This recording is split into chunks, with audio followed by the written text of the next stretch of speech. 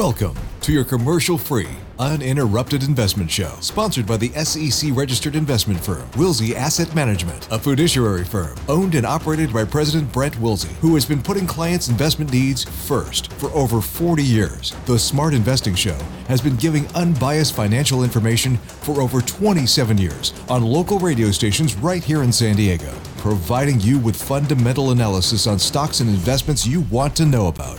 Now, here are your hosts, Brent and Chase Wilsey.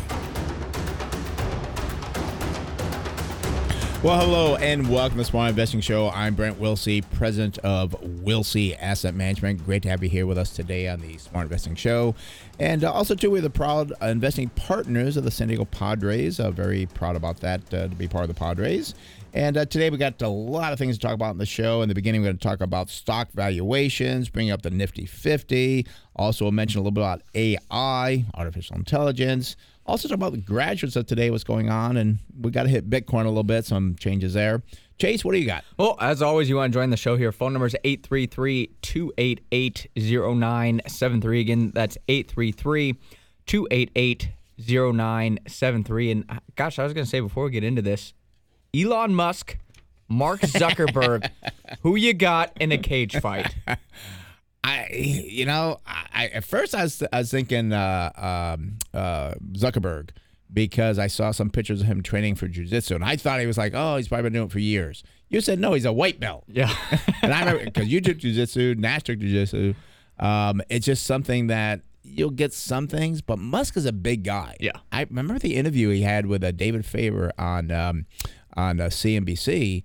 It's like, he's big. Yeah. And, if he gets some just techniques and stuff, I think Zuckerberg's not going to be able to do well. And I think Musk tweeted something about his famous move called the walrus, where he just lays on top of his opponents.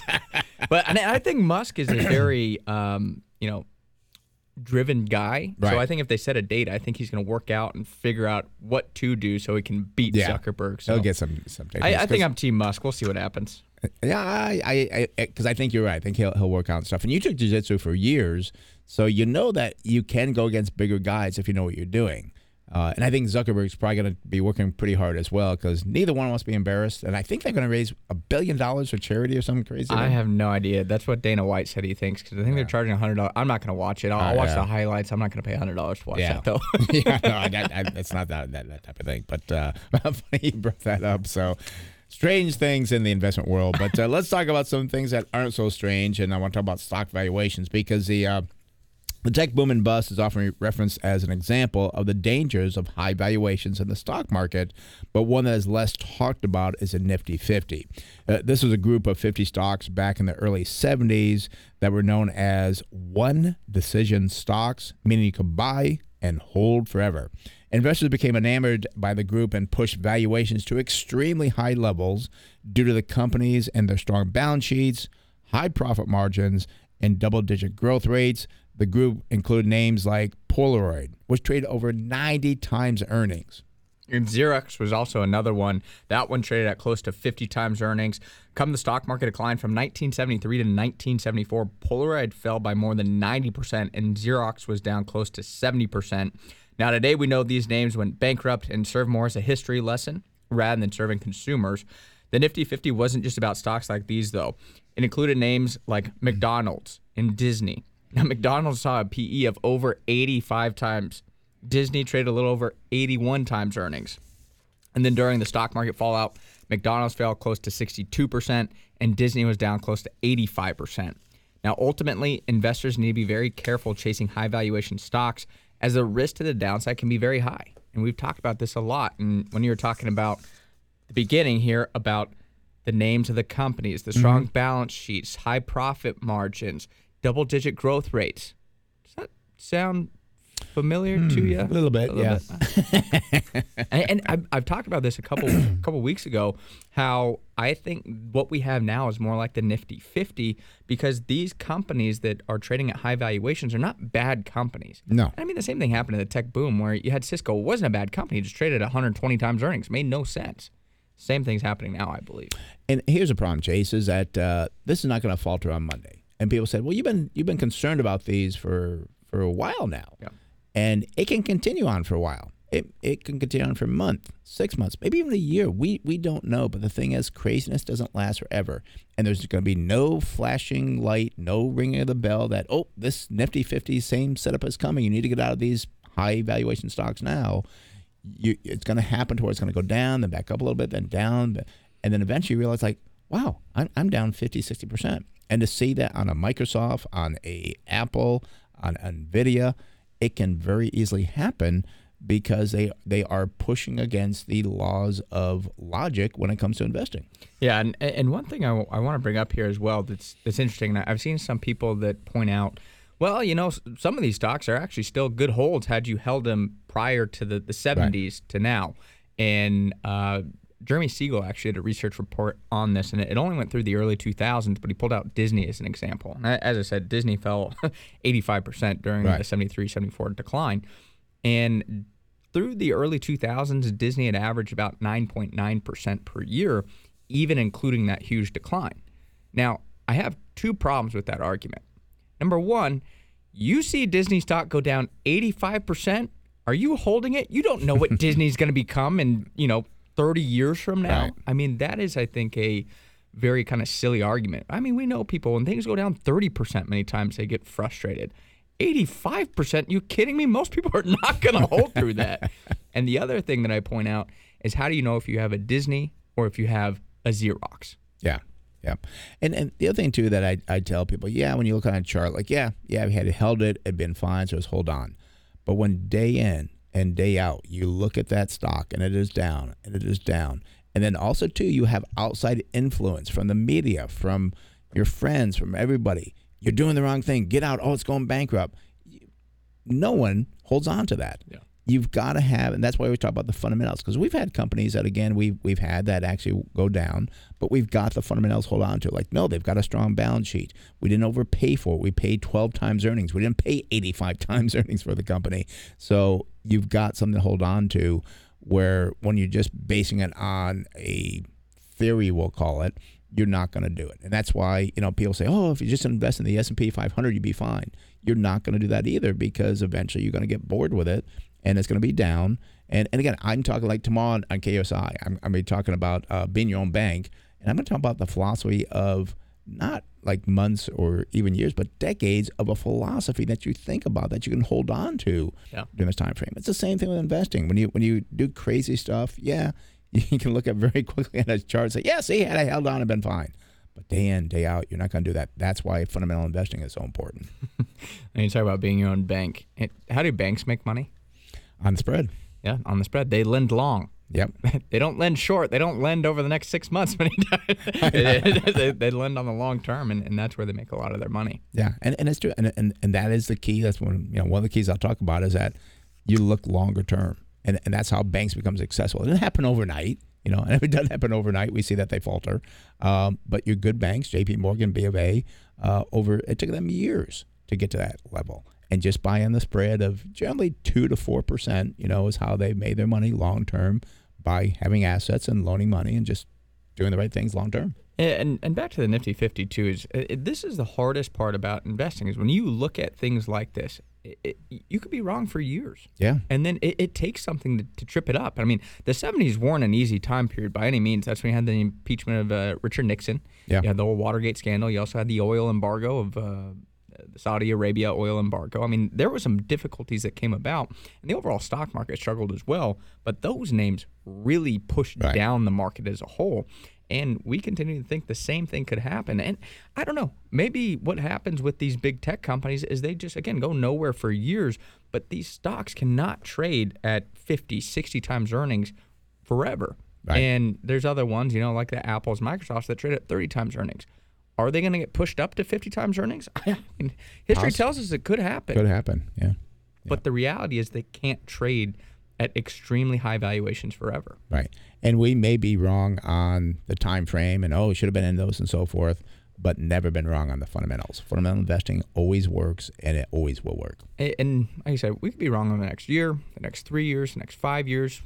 But I feel quite confident over the next 10 years, the Apples and Microsofts are not going to do that great. And I've said before, I really think what's going to happen with them is going to go up and down, kind of like in the right after 2003, I think, through 2012, I think it was. They didn't move very much. Well, the NASDAQ, as a reminder, hit its peak in 2000.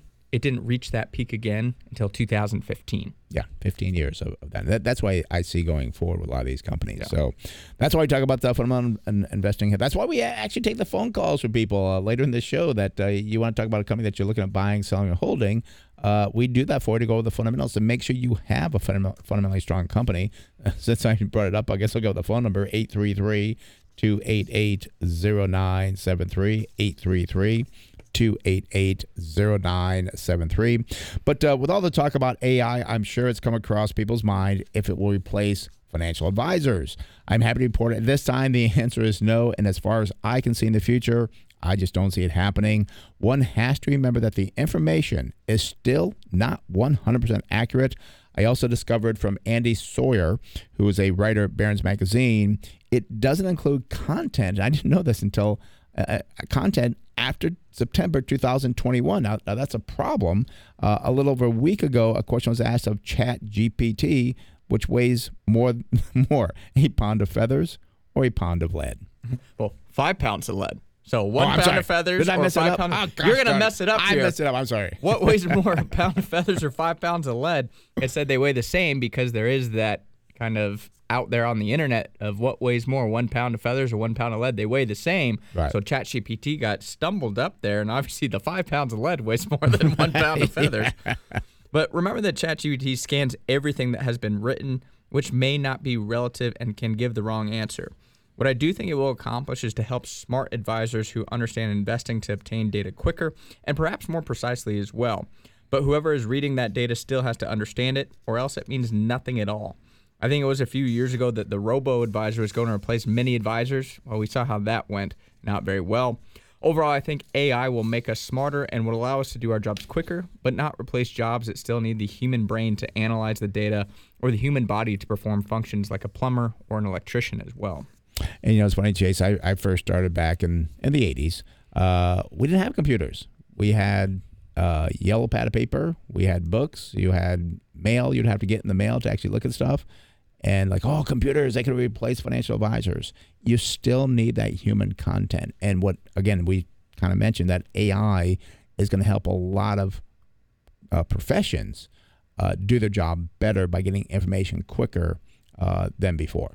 And I will say that they'll have to improve that because obviously that September 2021, that's going to be a problem. I mean, that's 2 years ago. I mean, if you're an advisor and you're looking for, or an investor and you're looking for data, I don't care what happened 2 years ago. That's going to be useless.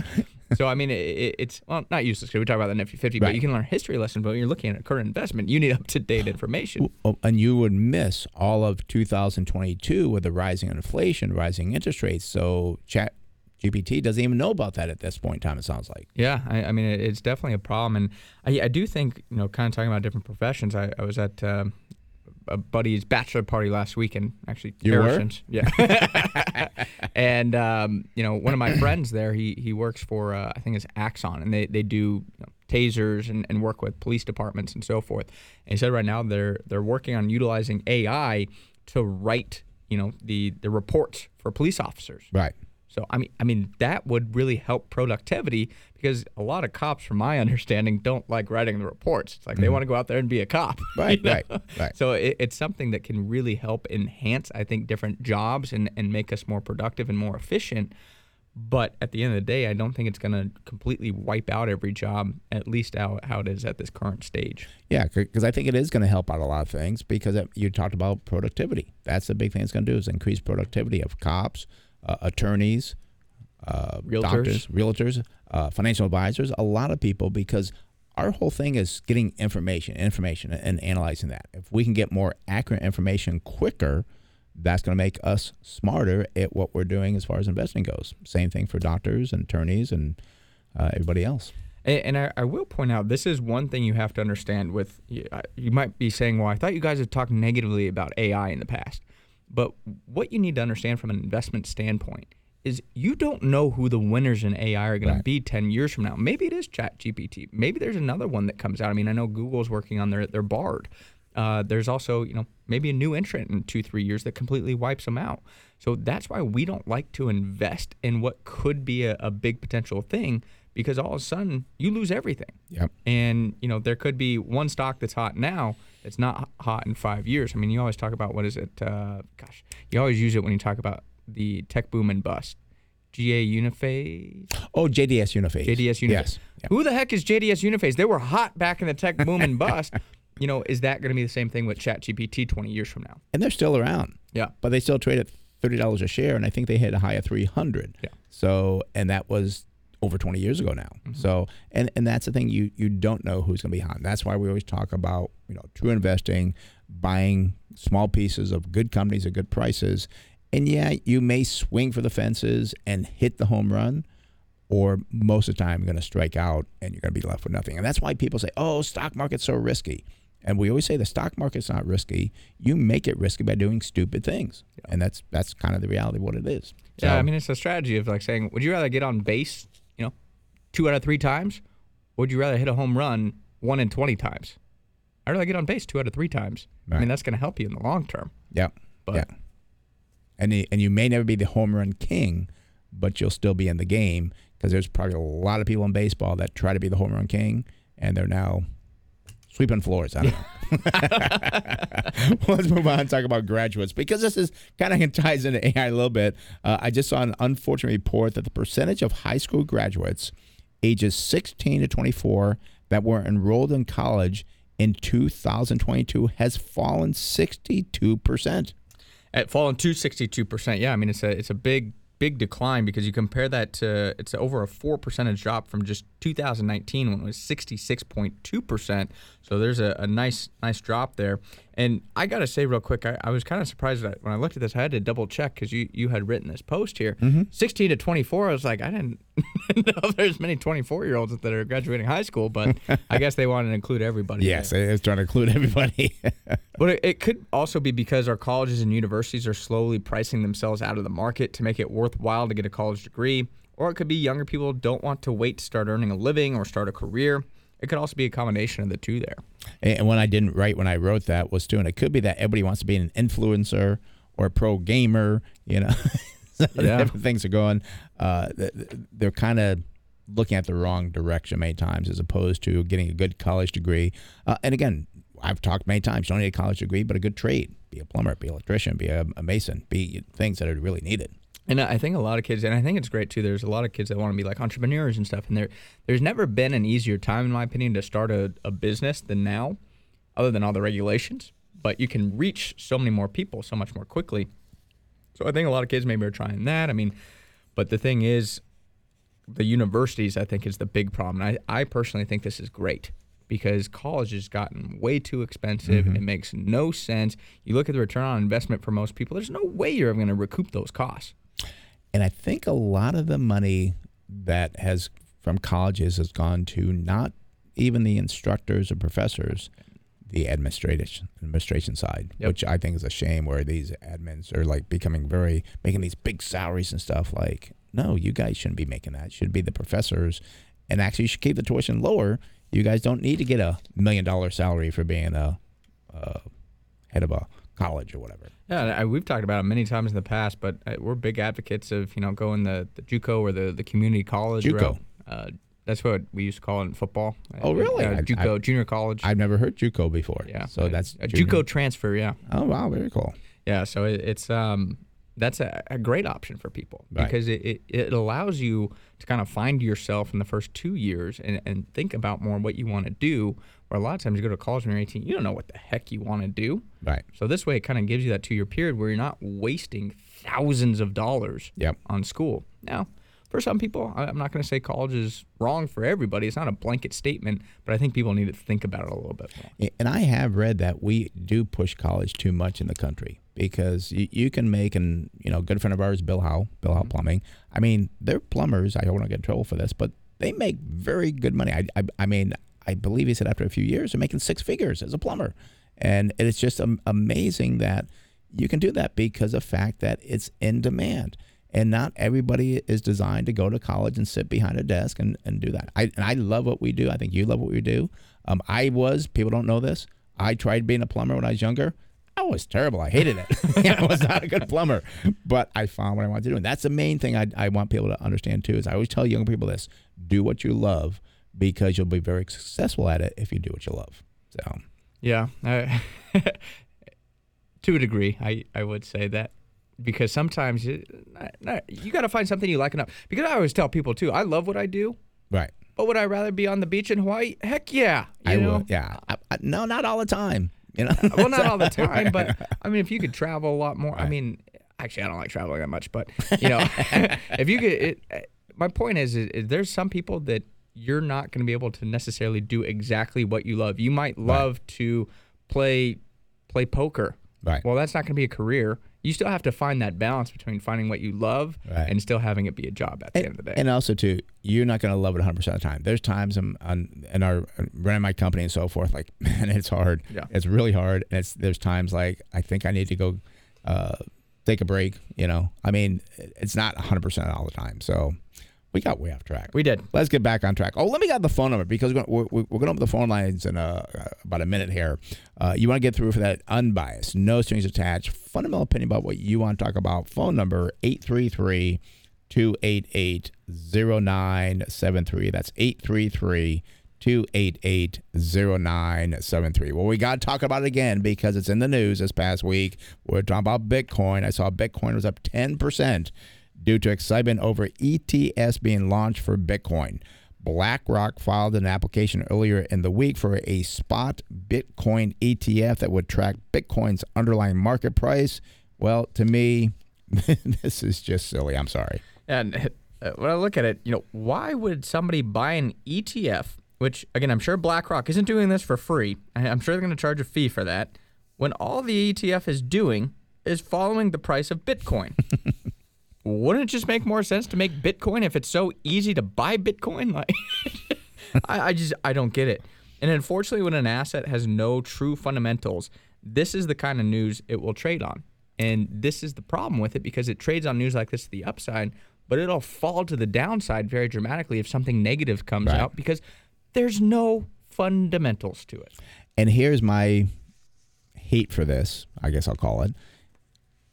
Wall Street finds ways to make money at the expense of the small investor. And Wall Street's going to make a lot of money off this. If it goes through, I'm still wondering. I mean, the SEC's on the other side pushing it. Is this really going to go through? I don't think it's through yet, is it? It's not through yet. So we'll see if this goes through. But again, here is Wall Street again. They don't care if the investor makes money. They just want to make money themselves. We can talk about the SPACs. We can talk about the NFTs. We can talk about all these things that Wall Street comes up with. And I've been doing this for over 40 years. It's happened over and over again. I can't even think of all the crazy things Wall Street comes out with. They make billions of dollars, and then investors lose money because they're getting an ETF that is backed by nothing, that has nothing in it. Well, and I'm very curious. Is the Blackrock CEO going to be buying this ETF? My guess is probably not. And, I have great respect for Jamie Dimon as an example. But I remember people were like, oh, Jamie Dimon used to hate Bitcoin. Now he likes it. No, Jamie Dimon hates Bitcoin, but they started offering some cryptocurrency service at JP Morgan because they didn't want to lose clients. Right. And ultimately, JP Morgan makes money off of that. And the CEO has to look at saying, well, if our competitor is doing it, we should do it as well, just so we don't lose it. Doesn't mean they're supporting it. Right. But I just, it makes no sense. I just, that's what I leave it at. What does Bitcoin even do? What's the purpose? It's still not usable for transactions in an efficient manner. It takes a lot of energy. I'm speechless. It doesn't do anything. I was gonna let you finish being speechless because I know you're trying to get something. But again, there's nothing really to say about it. I mean, there's a lot to say about it, but it's just something that, the reason why it's exciting because it goes up in value and people make money on it, but it's not backed by anything. And people, there's your Bitcoin advocates out there say, oh, Brent, you don't get it. Like, okay, I'm fine. I don't get it. But the thing is, I do get the concept of money and investing, and Bitcoin does not fall under that at all. And there's a gentleman on CNBC the other day. I know you read his book. He wrote a Walk Down Wall Street, I believe, is the title of the book. Oh, and yes. He's a very intelligent gentleman. And he was like, I was a Bitcoin advocate for the beginning because he was frustrated with the Fed. Right. But he's like, as I thought about it more, it can't replace the Fed. And people that are upset about, the concentration of wealth, this would be a huge issue as well. If we switched to Bitcoin, there'd be people that didn't really do anything necessarily to provide value to the country or the economy. They'd have all the wealth in Bitcoin because they bought Bitcoin before anybody. It wouldn't work as a system. And it just makes no sense at the end of the day. Yeah. And that's the thing. And here it is going up again. If you bought it at 20, I think it went down to 25,000. You bought 25,000. Well, congratulations. You made about 20%. I think it's around 30,000 now. But what's a catalyst to keep it going forward? You've got an ETF that is just tracking Bitcoin. Again, we're speechless on it because it makes no sense. And I've seen this happen before. My 40 years of different things, and it's going to be the same thing. And we have seen little investors already burnt by it. People that bought it at $60,000 that are still sitting with it at $30,000. Yeah, congratulations. If you bought it at 25, you're now at 20%. You bought it at $60,000, you're still down 50%. Yeah. So, it's just makes no sense. Makes no sense. Well, we got all lines open. No one's calling in here. I guess everybody's okay with the with their investments. But in case you're one of those that's not and saying, "Gosh, I got this company in my portfolio, or the stock, and I'm not sure if I should buy more of it. Should I sell it?" Maybe you found something that looks like a good buy, but you got what? You got something? I had something real quick. I was just very curious on it because I was thinking, maybe the reason people are like, "Oh, the ETF," because now people can buy it in retirement accounts. Well, Coinbase actually offers traditional Roth and SEP IRAs, so you could buy Bitcoin already in your IRA. That's the only thing I was thinking. I was like, maybe that's why people are excited about it. Right. But nope, you can already do that. And then you had Grayscale, I think it was. You buy Grayscale. I mean, there's other things you could have played into it. It's just, again, another thing for Wall Street coming out with this ETF to make tons of money off it for people to lose money on. So back to my promo on the phone lines. Yeah, here. sorry about that. That's okay. No, that was important. I was very curious on that. So yeah, that was important. But again, so you've got a company that you're looking at maybe buying, selling, or holding, or you found something. You think, gosh, maybe I should invest in this company. I'm not sure. That's what we're here for, to give you that second opinion. Phone number is 833-288-0973. That's 833-288-0973. Well, let's go to San Diego and speak with Val. Val, you're on the Smart Invest Show, Brent Chase. How can we help you? Yes, I am looking to potentially buy ETFs. It's a currency at this time. Yeah, having a little bit of trouble hearing you. We do hear that you want Patterson UTI Energy Incorporated, symbol PTN. So we'll look at that for you, and we'll keep you on the line if we can. If we lose you, then we'll be doing this on the line here for you. Again, the company is a Patterson UTI Energy, symbol PTN. They're in the oil and gas drilling industry. Wow, I'm surprised, 11.7% short on the float. So there's some people out there shorting this stock here. We do see that institutional ownership 103.5%. Well, how can that happen? Because it's short side. We do see a nice PE ratio, 8.9 versus 14. Price to sales 0.9. That's above the industry of 0.5. Price to book value 1.4 versus 1.7. And price to cash flow, that checks in at 3.3 versus 5.3. And PEG ratio 0.1 versus 0.2. So valuation ratios looking pretty good here. We do see on the growth rate for the earnings per share for 1 year, nothing there, but 5 years, 36.7%. We do see sales on the 1 year up 80.3% versus industry down 4.5%. Wow, the 5 year earnings per share estimated growth rate from the analysts, 83% for Patterson. That's pretty amazing, but 77% for the whole industry. Chase, we got to look into these companies in this industry. I think it's what, natural gas, I think is what it is. Oil. Okay. Okay. Well, we got to look into that. Something strange here. Dividend yield, 2.8%. Only use 18% of their earnings to pay that out. They do use, dividend growth was 100%. Wow, there's strange numbers on this company. Balance sheet, 1.6% current ratio versus 1.7. Debt to equity, 0.5 versus 1.1. Net profit margin, 9.7 versus negative 0.6. Return on equity, 16.9. That's a positive. The industry is a 0.7 minus. So what do you got going forward? I'm really kind of confused on this company a little bit. Well, just to kind of let people know what it does, because a lot of people probably never heard of Patterson UTI Energy. It's one of the largest land rig drilling contractors in the U.S. and maintains also moderately sized pressure pumping operations primarily in Texas and the Appalachian region, plus some modest operations in Colombia. Also provides directional drilling services and tool rental services in most U.S. onshore oil and gas basins. So I'd be curious. I mean, it looks like they do oil and gas, so I'd want to know where they're a little more focused. But looking at the current price here, it's $11.42, 52-week high, $19.81. And wow, look at the 52-week low, $9.70, down 31.2% to start the year. It's a decent-sized company, actually, a $2.3 billion market cap. Now, if we go out to December 2024, I do see estimated earnings per share of $1.89. Would give us a target sell price of $31.37, and that's based off 9 analysts as well, which I'm kind of surprised they have that many. Also very curious on this because this year they're estimated to grow earnings 139%, and next year they're estimated to grow earnings still another 11%. But we know when I look at other energy companies, they're really kind of struggling because the oil prices have fallen quite substantially since their peaks last year. So I'm very curious on how this company is able to grow earnings at such a drastic rate. And I do see the earnings are down about 18% over the past 90 days, down to that 187 you're talking about. It just seems like there's something here. And oil right now is around $68 a barrel. I don't see it staying there. I don't believe the government. I think they've talked about it, but they have not come back online yet to start buying more oil for the strategic petroleum reserves. And also, too, China is just ramping up. So I think on the second half of the year, we could see, unfortunately for the heating season, oil back up into the 80s, which I believe oil companies will benefit at that point in time. Yeah, because I don't think we're going to see oil like we saw last year. I think a lot of that has really faded. The case for that has faded. But I think these low levels don't make much sense. I think there's still a lot of concern over a big global slowdown or a big global decline, I'll say. Not a slowdown, a big global decline.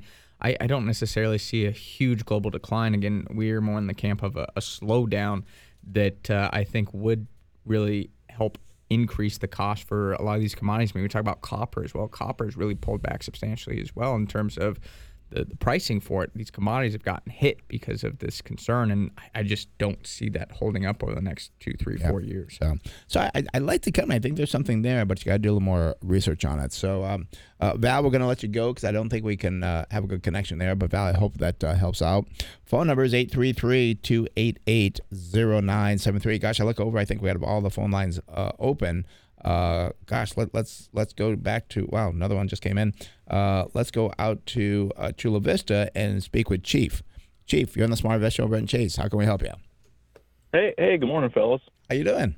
Well, things are good. I'd just like to hear your take on 3M after, just recently they had that big settlement for their forever chemicals, and I'm primarily a dividend investor, and just would like to get your take on whether it's time to get 3M or kind of hold off a little bit, see if it drops and then starts picking up again. Right now it's kind of floating around the $100 mark, but yeah, I'd just like to get your take if you don't mind. Yeah, because this is something that we saw in the news and we've been kind of watching ourselves. So let's kind of run over the numbers, kind of talk about as we go through. They come again as 3M, symbol is MMM.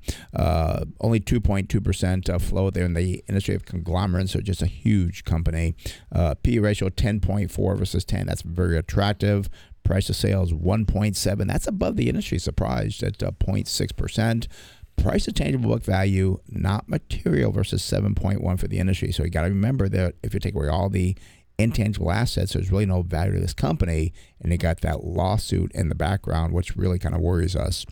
Price to cash flow 9.7 versus 7.1. PEG ratio 7.2 versus 48.6, so that's a positive. Over the past year, earnings did climb 0.7%, not far below the industry at 2.8. However, sales for 3M were down 5.4%, industry at 27.8%. 5-year growth rate on 3M is 1.6%, still not much below the industry at 2%. They do pay a 6% dividend and use 61.5% of their earnings to pay that out, so that's still a pretty attractive payout ratio, even with that 6% dividend. We do see on the balance sheet, you got a current ratio of 1.4, same as the industry. Debt to equity 1.1 versus 1.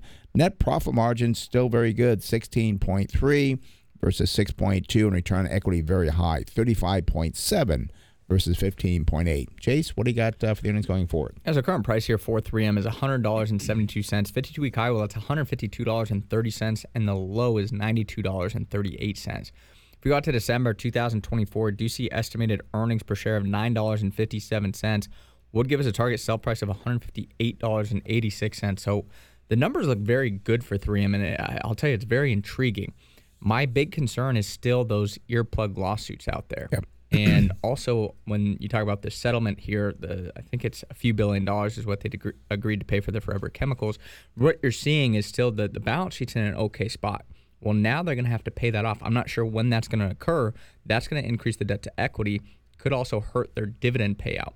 Not to mention, if this goes south on the earplug side, that could really destroy their balance sheet. And there's an analyst talking yesterday on CNBC saying they might have to cut that dividend, which would really put pressure on the stock if they do cut that dividend. I will tell you, I would be very interested if they cut the dividend, though. I think it could present an opportunity at that point. Right. And one thing I'm wondering, too, is any of this insurance or any of this loss insured? Could be some insurance that comes up to get some of that paid there. And also, I was looking into the earnings for December 2024. The range is still pretty tight. I got 17 analysts, 890 is a low, 10's a high. So that's still pretty good. So, I mean, I still like this company. I still feel uncomfortable getting into it yet. But I think you said, Chief, you hold it or looking at buying it? Well, right now I'm holding it, but just kind of wondering if I should continue to buy more. Well, we like it, but I think and again, Chase and I didn't talk about this, but we feel like there could be perhaps a 20% drop out there in the stock. Well, yeah, it's so hard because it's that potential liability right now, and there's not enough to wrap your arms around because you're getting these individual claimants coming through on the earplugs. And if all of a sudden you get a class action, that would give you a little more clarity. And maybe the stock goes up to 105, 110, but at least at that point, you know what the potential liability is. Because all of a sudden, if that lawsuit comes in way higher than people are anticipating, that's where you could see the stock fall to 70, 80, because it could be quite detrimental and it could really cripple the business. So, I mean, that's the big potential liability that if I held this stock, I would be doing a lot of reading and a lot of research on what's going on with those lawsuits. Yeah, that's what it's going to come down to. And also to that balance sheet, remember all the intangible assets? Yep. They've got debt there on the balance sheet. And if they do lose these lawsuits and then not insured and they got to pay billions of dollars, I mean, it could, I'd hate to say it, but you could see 3M actually file bankruptcy because I've seen this happen where they don't want to pay it, so they file bankruptcy and they get out of it. Well, especially you look at saying their debt to equity would have to increase because they're going to take cash to pay out the claims. Right. Then they'd also probably have to write off part of the business, so that would hurt their intangible assets. Right. So their debt to equity could climb at a rate to be like, whoa, what the heck happened here? So I mean, there's some serious questions, I guess, that I would say. The numbers look great, but that lawsuit is a big question. And I almost feel like the company trades here, Chief, like the lawsuit is not going to go bad. I mean, it traded $100 a share, what it's trading at. I mean, that's still a pretty good level. I mean, I think that's still favored. If that were to turn, I think you'd see the stock drop dramatically. So, percentage-wise, Chief, how much does it make up in your portfolio? Right now, it's at honestly, it's pretty low. It's probably at about maybe 2% or so. Okay, yeah, I'd probably sit there. I don't see this way here. If it does go up, you're going to win. But if you do buy more and it goes down, like, oh shoot, I should have sat there. Yeah. So I'd be patient, read more about what's going on, and stay on top of it because there's a lot of potential, but there's a lot of high risk there too. All ready? Sure. Yeah, I appreciate it, guys. All right, Chief. Thanks for calling. Have a good one. Bye-bye. All right, you too. All right, that does open the phone line, 833-288-0973. I see we got Anthony, Jim, and Rich. Stay with us. We'll get to you. Oh, yeah. I was like, where did Harrison go? We do want to go to financial planner Harrison Johnson. Good morning, Harrison. How you doing this morning? Good morning, guys. How you doing? Good. I mean, you got today you're talking about delaying Social Security benefits, I believe is what we're talking about. Yeah, I wanted to kind of talk about the value of that. So you can collect Social Security at any point between age 62 and 70. You don't need to wait until a certain calendar year, birthday, or anything like that. And as far as your quote-unquote full retirement age goes, all that means is that's the point where you can collect Social Security and continue to work and you will not have any of your Social Security reduced. If you try to collect Social Security before that full retirement age and you still have a job, then you could see a reduction in that Social Security amount. So that calculation is for every $2 you make above $21,240, Social Security will withhold $1 worth of benefit from you. So as soon as you reach that full retirement age, which is 67 for a lot of people, you're no longer subject to that $21,000 a year income limit and can earn as much as you want. So that's all the full retirement age means. There's no extra boost or tax change that comes along with that point. So for every month you wait to collect on your Social Security between those ages 62 and 70, the payment that you get will get a little bit larger, and it comes out to about 8% per year on average. So for every year you wait, that benefit goes up around 8% or so. So the problem is people assume that they are receiving a guaranteed 8% return per year by deferring Social Security, which is not true. That's not the same thing. An 8% increase in the payment is not the same as an 8% return per year. And the reason is Social Security will eventually stop paying you when you die. So you're getting 8% more per year for waiting, but that also means you're going to be collecting for one less year. So if you could calculate a return, it's going to be less than 8%. The calculation of it is actually a little bit more complicated than that, and really that's not, I don't think, the right way to look at it. It's far more appropriate to put a value on the cash flow that you would receive as opposed to trying to extrapolate a percentage return number. So to simplify all that, if you're someone who invests your money all the way through retirement, which everybody should, you might be better off collecting sooner, even though you're going to get a smaller monthly amount, because it comes in as a nice supplement to the other income that you have. Because, again, you're not getting an 8% return from Social Security by waiting. There are people out there who should defer it if you're still working, or there's just people that don't like to invest their money and have long life expectancies, or if there's people that have a big age gap between their spouse, then it can make sense to defer. But I just wanted to touch on that 8% per year number and really what that means. And Harrison, this is what you do. You always analyze things a lot more. People say, oh, yeah, just take Social Security. Oh, no, don't take Social Security. There's so much more behind the scenes that you go over to look at that situation to say it does make sense. It's not an easy call either way, and you laid out a good thing because everybody says, oh, yeah, just delay it because you're going to get 8% more. That's like getting 8% more on your money. No, not true. Yeah, I know, because that's a big thing. People always, well, can you guarantee 8%? I can't guarantee it. I mean, right. we think we can average 8, 10, maybe 12%. That's a reasonable expectation investing properly. But, yeah, you can't guarantee. So people are always like, well, I get the guaranteed 8%. I've never thought about it that way. Yeah. Yeah, so, I mean, it comes down to the numbers, but you have to understand how to analyze and really understand what those numbers mean. So 8% increase is not an 8% return. It might sound a little odd, but, if you actually look at the math, they're not the same. Yeah, and if you have an investment that's compounding at 9%, you're going to get more than 8% 8 years down the road. So, I mean, this is why you got to go through the numbers, and that's why when somebody comes into you, I see in there, because I can see your office, my office, and I see, like, yeah, he's still in there, but an hour and a half of this person, he's still in there talking. Yep, still drawing all the numbers on the whiteboard, drawing it all out, making sure it makes sense. Well, Harrison, thank you very much. Great information on Social Security and why not to delay it, or maybe you should delay it. The thing is, they got to talk to you to find out whether they should or not. There you go. Thank you very much. We'll see you Monday. Again, that's all right. Thanks, guys. See you Monday. All right. Bye-bye. Again, it's Harrison Johnson, our financial planner, our CFP. He's a fee-based planner. He does not charge commission, does not sell you insurance products or any type of products at all, for that matter. He's a fee-based. So if you want to give him a call, talk to him, and get an unbiased opinion about a financial plan for you, give him a call at the office, 858-546-4306. That's 858-546-4306. Or go to our website, smartinvesting2000.com. Again, that's smartinvesting2000.com, and sign up for that free consultation with him right there. All righty, let's go back to the phones here. Let's go down to Chula Vista and speak with Jim. Jim, you're on the Smart Invest Show, Brent Chase. How can we help you? I'd like to know what your opinion is of IP, International Paper. Okay, do you hold that or looking at buying it?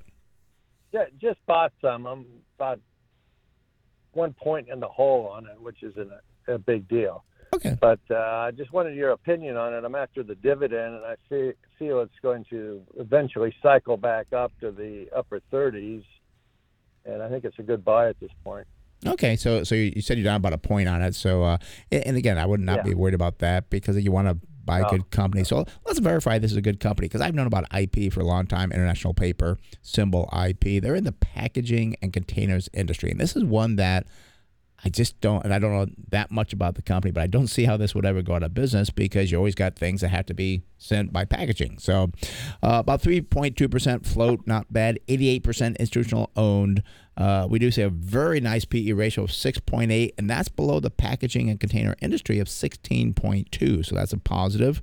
Price to sales 0.5 versus 0.8. Price to tangible book value 2.1 versus not material for the industry. Price to cash flow 5.7 versus 9.1. And I love this PEG ratio because the lower the number, the better. 0.7 versus 32 for the industry. Now, we do see the earnings per share growth over last year. We're up 44.7%, well above the industry at 18%. However, sales are only up 4.7%, above the industry at 1.8%. So you have to kind of realize those earnings, there's some kind of accounting thing going on or something happened the previous year. But I like the numbers so far on the sales and earnings growth. Even the 5-year earnings per share estimated growth by the analyst, 19.2%, well above the analyst at 2.9%. So that's a positive. And wow, a dividend of 6.1%, and they only use 50% of their earnings to pay that dividend out. So that's a big positive there. They have what's called a buyback yield of 9.7 versus 2.9. So they're buying back a lot of stock, it appears. On the balance sheet, current ratio 1.6, same as the industry. Debt to equity 0.7 versus 1.9. Net profit margin 6.3 versus 4.7.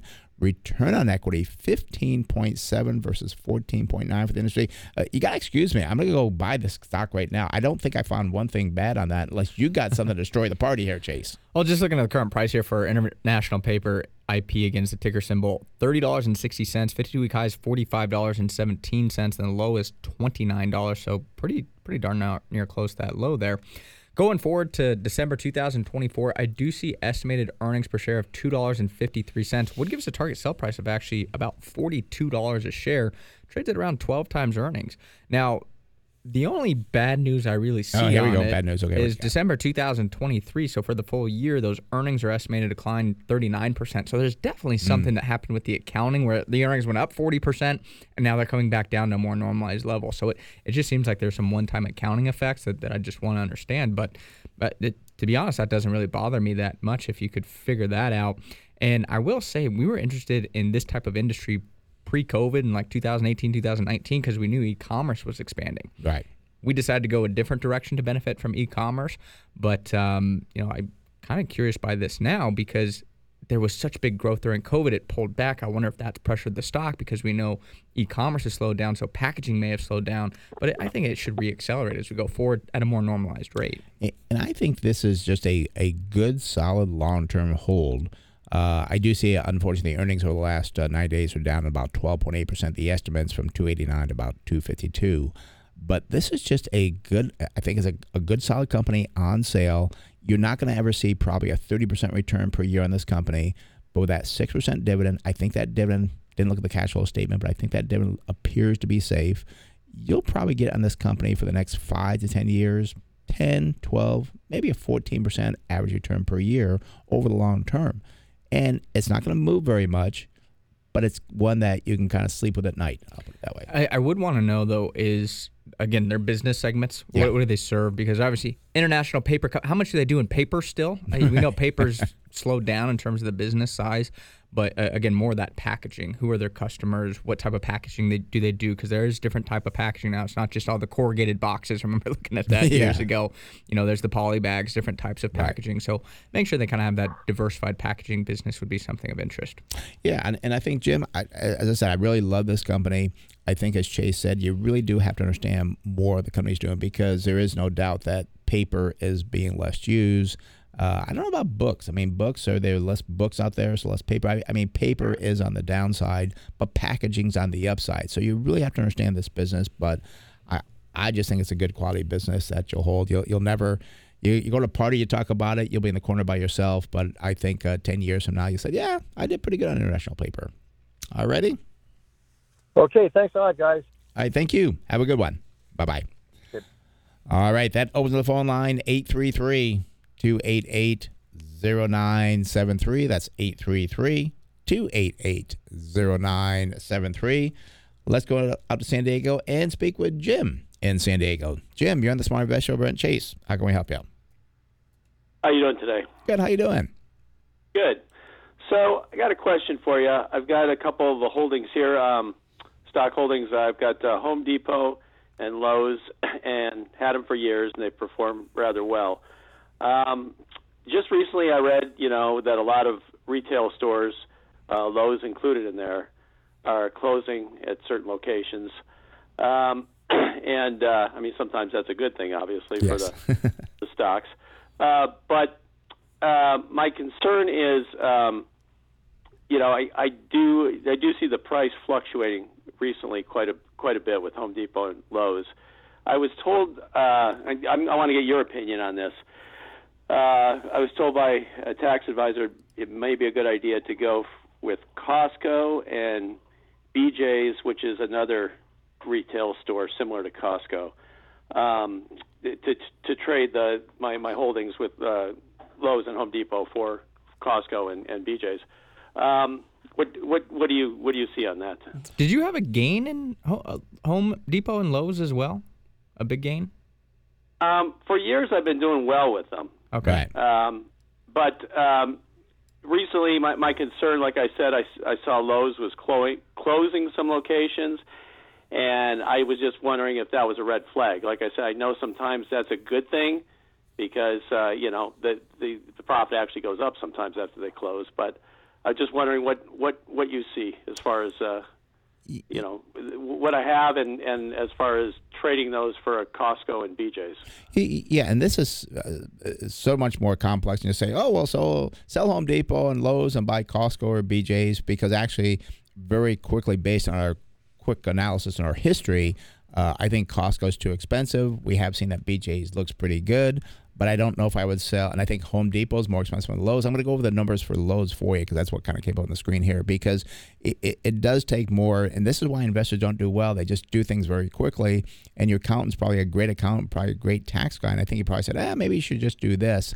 I think he's trying to tell you, do more research on it. But let's just look at Lowe's, because I don't think Lowe's should be sold. And I hear more concern on that. So Lowe's is in the home improvement retail industry. There's not much short on it, 2.2%, so people don't think it's going to go down.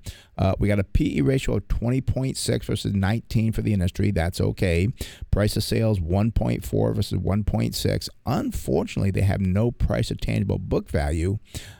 Did they just report earnings, Chase? No, that was a while ago. Yep. So we're okay. I know they bought back a ton of stock. Yeah, they have been buying a lot of stock. I remember looking at this or somebody else, that you brought that up. That does concern me, because I think that's going to slow down because they don't have a lot of cash like they used to have. Continue on here, the PEG ratio 2.4 versus 15.3. That's a positive. Now, the earnings over the past year are down 15.5%. The industry is down 0.6%. Sales for Lowe's are only up 0.3%, industry up 1.6%. So those two numbers concern me somewhat. They do pay a 2% dividend, use 40% of the earnings to pay that out, which is okay. Looking at the balance sheet here, we got a current ratio of 1.3, same as the industry.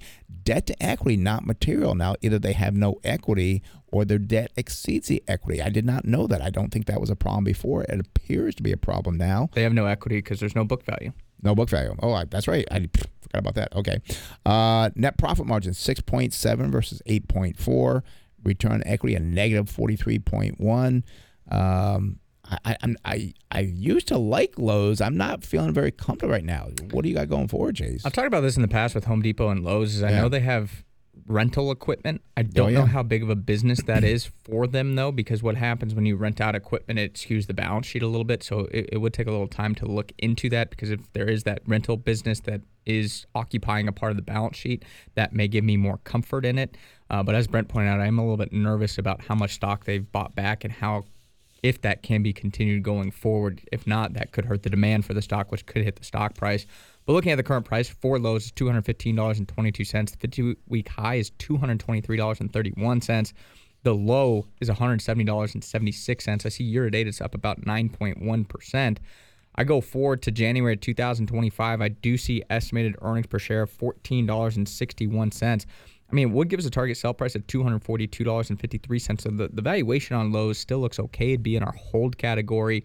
I'm not overly excited about it, but I don't think I would ever recommend to sell that and go to Costco. Costco trades at close to 35 times future earnings at this point. Costco, great company, is way too expensive. Lowe's at least has the stronger valuation, I would say, over the two.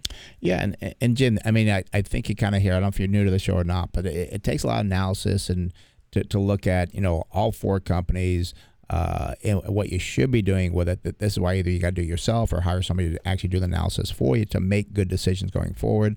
But I am kind of disappointed on Lowe's. I think it used to be a buy for us, and that has now come to a hold. And I remember looking at it; they've used a lot of cash to buy back stock. So my concern is to continue doing that.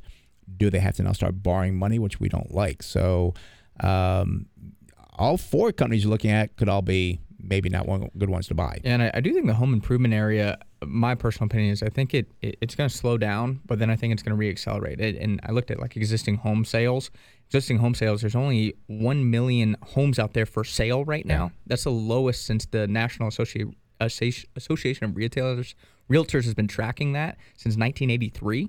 Inventory is so low, and I think with the low mortgage rates, people just aren't going to buy homes as much in the next 5 years. So I think people will improve them. So I think that's a catalyst for Lowe's. But the question is the stock going to do well? I think a lot of that's built into it, and right now the valuations are okay, but the balance sheet does worry me a lot. And also too, Jim, I think it depends on the rest of your portfolio. What else do you have in the portfolio? I mean, one thing I'm thinking that this is just very quick. Gosh, maybe we should sell Lowe's and buy international paper. But it depends on other things you have. Depends on what you're looking at doing. So I think it comes down. You've got to do something. You made, I think, a great start by giving us a call, but you got, I think, some research to kind of do or hire somebody to actually do it for you, which obviously we do, to get a good portfolio that's going to continue to give you gains down the road. Well, thank you very much. I appreciate it. All right, Jim. Well, thanks for calling, and you have a good one. You as well. Thanks. Bye-bye. Well, that was a fun one, wasn't it, Chase? Yeah, a lot of thoughts and considerations there to look at. Yeah, and Jim does face a lot of problems like people do have where you've got some good companies. Your accountant brought up the thing like, gosh, maybe you should sell them. It gets you thinking. And you've got to do the analysis to say, and again, as I try to say to Jim, it's very important to look at the whole thing because, and I'm just throwing this out here, maybe the rest of his portfolio is all in Microsoft. Like, oh my gosh, that'd be terrible. I mean, he's probably done well. But you've got to build that good diversified portfolio of good businesses that will weather the storm and do well going forward. And the other thing you look at as well is just because you have a retailer doesn't mean you need to sell a retailer and buy another retailer. Good point. You want to look at maybe adding something that you don't have. I mean, maybe there's a good utility company out there. You don't have any utilities. I mean, just because you have something in that specific field, don't feel the need to trap yourself in a box. And it could actually hurt you because if all a retailer gets hit, it's not going to really matter that much. Yeah, if we have a slowdown in the economy, which I don't think we'll have that major one there. And there will be some retailers that do better than other retailers. But you bring up a very good point. I think there's probably, I'm going to guess, like 25, 30 different industries. We don't hold every industry. You don't have to hold every industry. We try to find industries that will do well in the next 3 to 5 years. Could be a retailer, could be a financial company, could be whatever. Or it could be the closing bell just popped up. So thank you for listening to Smart Investing Show.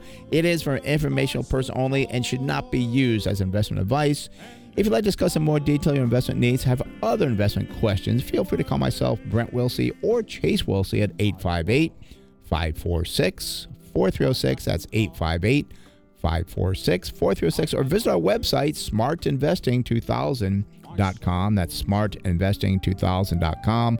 Don't forget to sign up for the newsletter there. It goes out every Friday at 5 o'clock. It's free, good information. Thanks for listening. We'll be back next week right here on the Smart Investing Show. So amusing to think